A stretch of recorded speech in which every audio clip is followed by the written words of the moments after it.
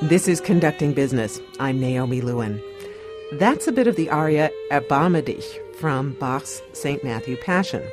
The text, which translates as "Have mercy, my God, for my tears' sake," is Peter's lament after having denied knowing Jesus 3 times. If this version didn't sound familiar, that's because you were hearing it in Arabic. Today, we're asking whether your personal religious beliefs have an impact on how you perform or listen to sacred music. In a moment, we'll hear from the head of Soli Deo Gloria, an organization that promotes sacred choral music. Joining us first are K. Scott Warren, Director of Music at St. Ignatius Loyola Church. He is also the organist and choirmaster at Congregation Emmanuel, both in New York. Also with us is Mark Shapiro, the music director of the Cecilia Chorus and artistic director of Cantori New York. Scott, I'm going to start with you. If a singer believes in the spiritual ideas in a piece like the St. Matthew Passion, does he or she sing with more passion? I think it's unavoidable that would be the case. When we're putting a choral work together at Sacred Music in a Sacred Space, we have singers and orchestra members from every religion you can possibly think of. And so there are occasions where we may delve into the meaning of a text, but we don't go specifically into a lot of theology or dogma about it. What we're trying to do is connect some of the deeper meanings of the text into our everyday lives. We all have common experiences as human beings, and we can all connect with Peter's lament in some way. Does this mean you would not hire a Jewish or Muslim mezzo to sing Erbarme dich or that you would prefer to have a Christian one over a Jewish or Muslim mezzo? Absolutely not, because we do have some Jewish members of the choir of St. Ignatius Loyola, and anyone who's Jewish or Muslim has the same human experiences that a Christian would or a non-believer. And so those are the experiences that we tap into. Mark, what is your feeling about whether your personal belief taps into how you would perform? Well, I think I would piggyback on things that Scott said, but certainly all performing is acting. So in some way you have to find the motivations in yourself and in an ensemble that project what is in the text. So I think a big part of this, which I think is what Scott is talking about, is the rehearsal process and connecting what are human universals to the composer's encounter with the text. You are both conductors now, but I'm guessing you both spent time as choral singers at one point. How did you feel singing music that was not of your religious persuasion? I actually didn't have that experience. I grew up as a pianist and an organist, and I grew up in Texas in the evangelical tradition and was constantly playing in those churches. I think my first real encounter with what you're talking about was when I moved to the New York area about 15 years ago and began working at a synagogue in Morristown, New Jersey. And I wasn't singing, but I was playing music in modes that I'd never heard before and was encountering texts I'd never heard before. And I no longer consider myself evangelical, but those experiences, I think, deepened my sense of faith and my sense of who I am and where do I belong in the universe. Mark? Well, certainly I did a lot of choral singing, and I'm sure, again, like Scott, I love the music. So I think there's something in the music itself. There are energies in all music that we all respond to if we're musically sensitive. And then the kind of experience that Scott is mentioning about performing in a worship context. Often, I found for some years I had a job where I worked as the choral director for High Holy Days. And I found that a lot of sort of music that I kind of knew, the whole thing made a lot more sense just because there was so much more context. So I think what you're always trying to do as a performer is to get as much context and understanding of what you're doing as you can. Do you find yourself relating to this music differently as a performer from as a conductor, where you're having to lead other people through it? One of the things that I talk about when I work with young singers and with choral singers is what are the things we can connect with specifically. So I always start with the seasons. I think a lot of religious experience has to do with agriculture and the sense of the passage of time and our response to the seasons. When you remind people of that, I think that's very helpful. And especially, there's a lot I could say about Christmas in particular, which is, I think, a very complicated holiday to understand. But one of the things that I cottoned onto a few years ago that's been very, very helpful is that there's a big part of the Christmas tradition that has to do with helping the poor and responding to need and hope. And I found that enormously useful. If, Mark, you're coming from the seasonal standpoint, and that's your starting point, my starting point, for some reason, is the psychology of what it is to be human and to experience the lows and the highs and all of that. I love what you're talking about, and I want to incorporate more of that into my thinking.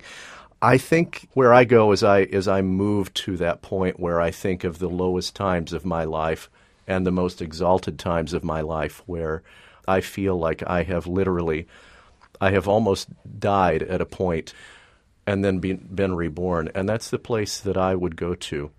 So many of the texts that we deal with were written 2,500 years ago, somewhere in that time frame, and they belong to a culture that we can only begin to understand only in theory.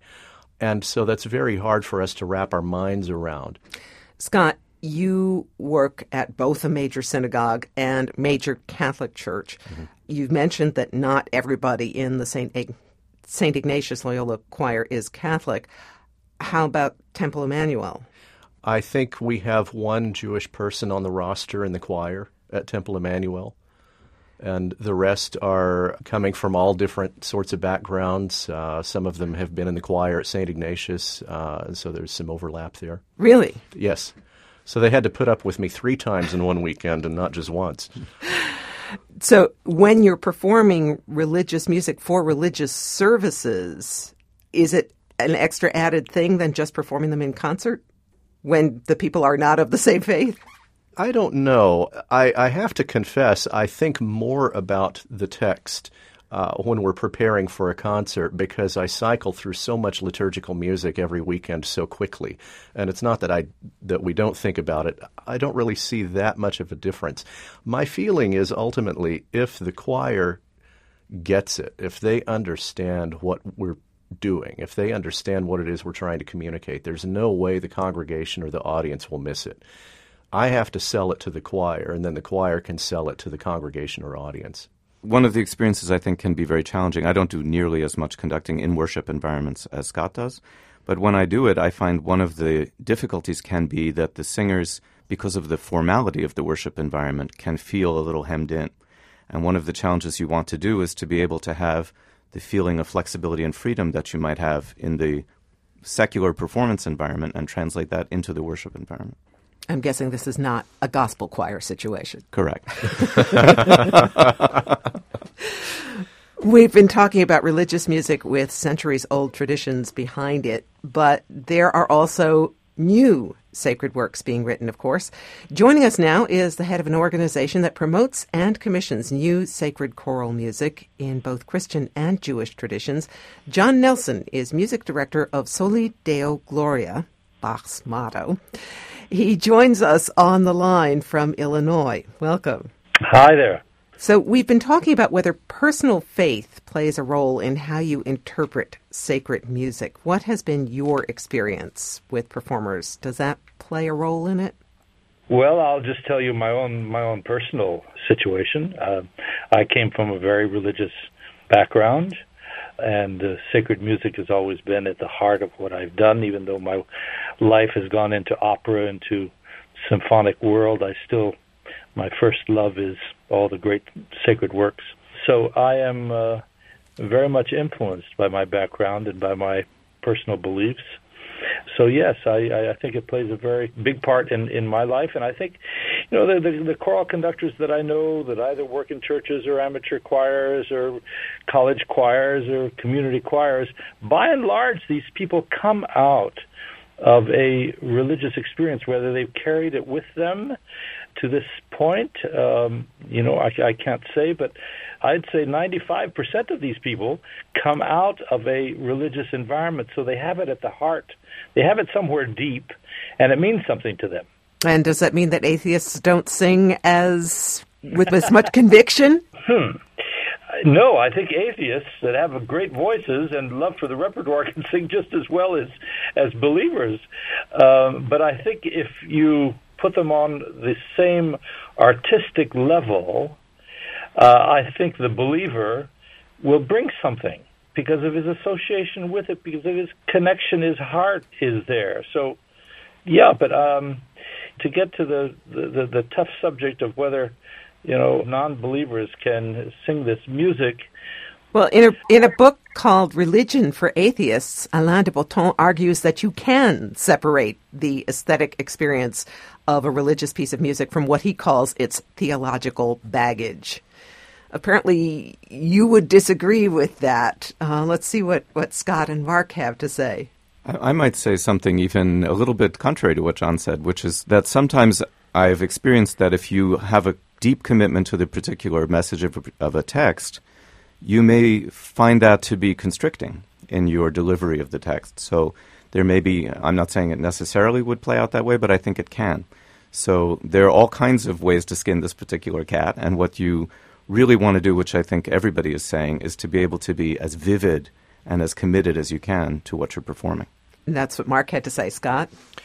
I think going back again to the common experiences that we all have as humans, we are all born, we weren't given a choice in that matter, we're here, and we struggle, we make a living, we love, we are loved, we've experienced loss, all of us, and then we die, we're not here anymore. Those are the things that religion is getting at. And atheists also experience these exact same things. I think in my own preparation, I try to go to that point of tangible human experience rather than religion, because I'm working with people of different faiths and music of different faiths, even though those overlap. It would seem, though, that with these pieces, since Bach wrote them with deep religious conviction, one is trying to create in performance a deeply religious experience. Do people come up to you after concerts and talk about having had religious experiences, even if it's not their religion that's being sung about? I would say I think the word is spiritual rather than religious. Some people, I think, might characterize it as religious, but there is and I do a lot of reading about human universals and music universals, I think, for the same reason that Scott's talking about. And it seems to be a human universal that music is used in religious and spiritual ritual by all societies. So there is some kind of connection that is biological between the use of music for that purpose and that purpose. So I would say spiritual, if not necessarily explicitly religious. John? I would agree with everything that has been said above.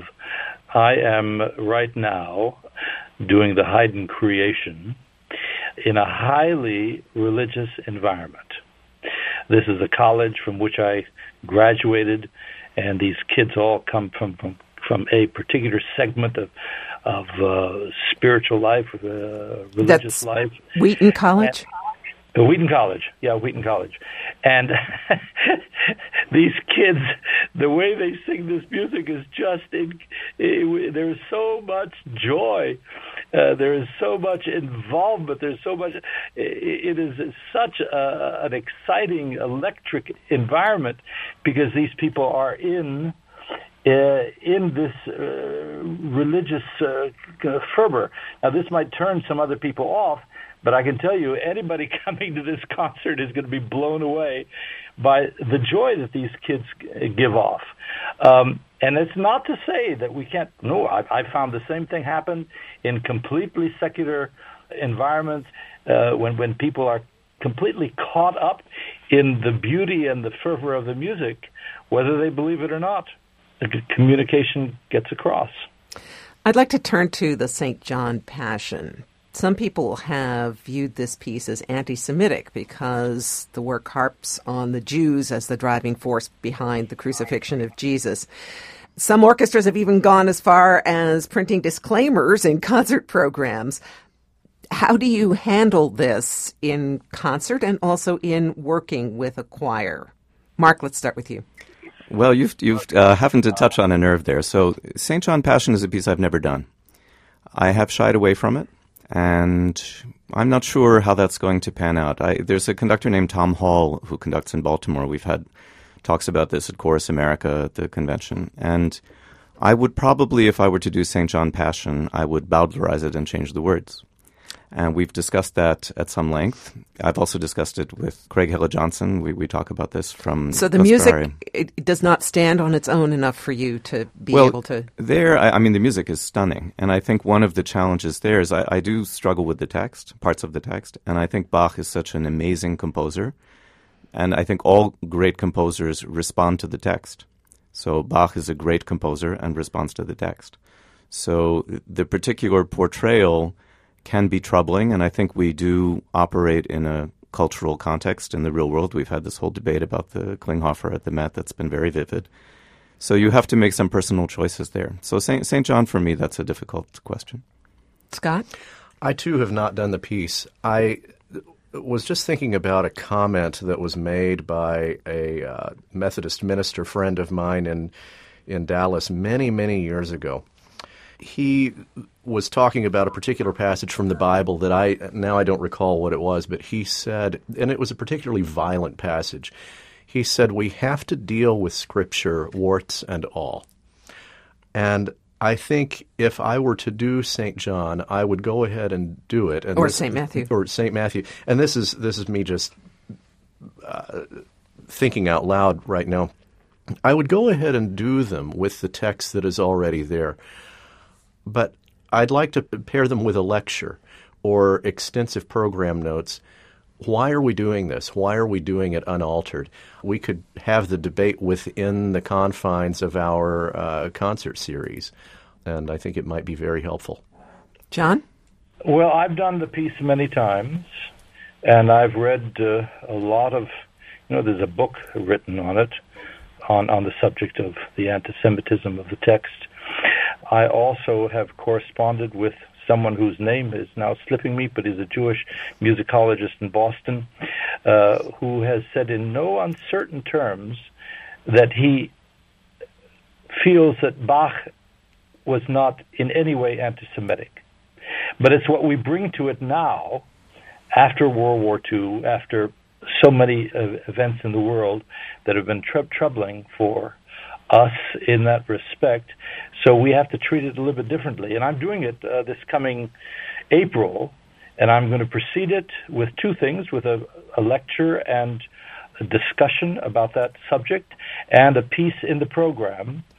And we are going to do it with the original text. Lucas Voss changed the word Juden to Leute. I think so. Jews to people. Yeah, Jews to people. I think that's doing a bit of disservice to Bach. So I would agree with Mark on this. The flip side of this might be the performance that the Dessau choirs sang earlier this year, singing the B minor Mass in Hebrew, which is sort of an interesting notion. I didn't know about that. That's marvelous. Were any of you there for that? No? I wasn't able to go. It was sort of an interesting notion, and apparently people loved it. So that's the other side of the coin, I guess. Soli Deo Gloria is sponsoring an interfaith event in New York on November 21st and 23rd with the choirs of Temple Emmanuel and the Cathedral of St. John the Divine. They're going to join forces to premiere works that your organization has commissioned. What inspired that? Well, that was inspired by our first CEO, who felt that we needed to balance the commissions of very large works for concert situations with something specifically for religious services. And so this idea came of commissioning 15 composers. We went to Lilly Foundation. They supported it with a hefty grant. And so now we've come... We've finished. We have 15 composers. Was any attention paid to the religions of the composers? No, really not. And that's a whole subject into itself. Obviously, the composers had to agree to doing something with this in mind. And frankly, now after I've seen all 15 pieces, I haven't seen Victoria Bond's or Paul's piece yet, but a lot of these pieces are so difficult that I'm not too sure that an average choir can do it. Well, I can tell you that both Victoria Bond and Paul Moravec's pieces are lying right here. You're on the phone, but Scott has brought them in. Scott, you are conducting the Temple Emmanuel rehearsals performance right now. Yeah. So Paul's piece, I Will Fear No Evil, is a cappella. And we did take some time to look at it last Friday toward the end of our regular rehearsal. And yes, it's tricky. These are both psalms, correct? So these are both from the Old Testament. Yes. Psalm 23 is Paul's piece, and then Victoria's is Psalm 84, How Lovely is Thy Dwelling Place. And she uses a technique that I really love, and she uses both English and Hebrew. So Psalm 84 and 23 are just two of the most iconic texts from the book of Psalms, and these were perfect choices for both houses of worship. So they can now swing both ways. Yes, we can. So to speak. God, let me just tell you on the air how grateful I am for what you're doing. So do you have any advice for people of any faith or of no faith at all when it comes to listening to and appreciating sacred music? John, let's start with you. Music of the sacred tradition should be music full of love. If you get down to the basic commandment that we have from above, is to love one another. And so, yes, I think we can all enter into this completely, whether we agree technically or theologically. We can all agree that at the basis of everything is our love for each other. Scott? I can't add anything to that. I think that was very well said. Mark? I agree. It's beautifully said. I would add something, which is that you think about the rhythms of your own life. You think about the sky. On December 13th, Cecilia Chorus in Carnegie Hall is doing a holiday-related concert, but it's really, I think, all about light in the darkest time of the year. And why are you not doing Messiah this year? We did it last year, and we wanted to do something else this year. It'll be back. I think it always will be back. We can safely say that about Messiah. Thank you all for joining us. Thank you. Our pleasure. Thank you.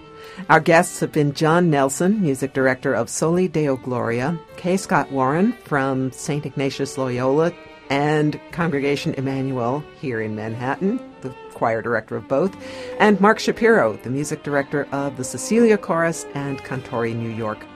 Brian Wise is the producer of Conducting Business. I'm Naomi Lewin. Thanks for listening.